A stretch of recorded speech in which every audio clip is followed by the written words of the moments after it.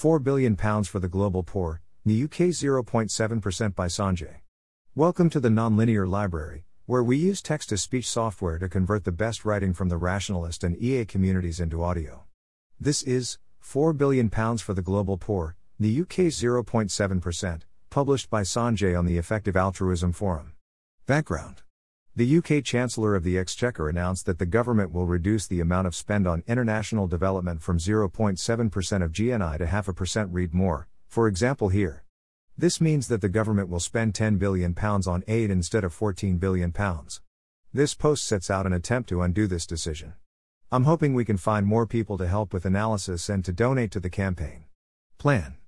At a high level, the plan we have in mind is essentially taken straight from the tech startup playbook.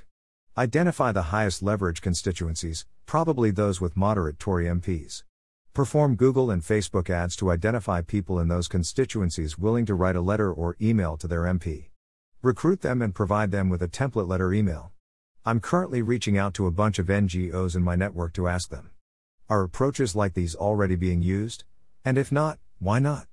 Do any NGOs already have the analysis on which constituencies are the best targets? Once we have recruited people, how best to look after them?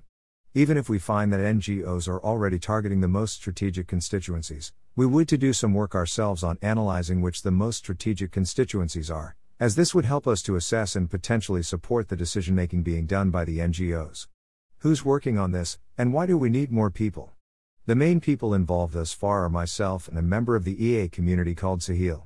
We will need more people to help with various tasks, especially analysis to work out which MPs are the most strategic ones to reach out to. There are probably other tasks that I haven't thought through. This post is being written quickly, as we may not have much time to act. How would funds be used?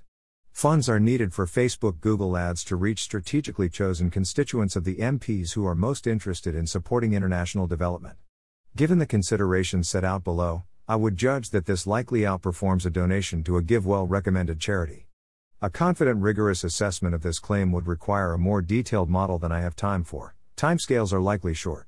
How good is more development spend? DFID has in recent years been considered one of the top international development agencies, known for its focus on impact and its awareness of cost-effectiveness. Their chief economist was and still is Rachel Glenister, early taker of the GWWC pledge. Something that's unclear is the extent to which DFID's effectiveness might change after the merger with the FCO, Foreign Office. Having said that, at this particular time, the need is particularly high, so at the margin, reducing spend is likely to mean that much-needed programs are brought to an abrupt halt right at the moment when work is most needed. Reducing development spend in the short term strikes me as a clearly bad idea. How effective is this campaign likely to be? The change will require a change to the law, which means MPs will have to vote on it. I get the impression that it's not clear that the government will win on this.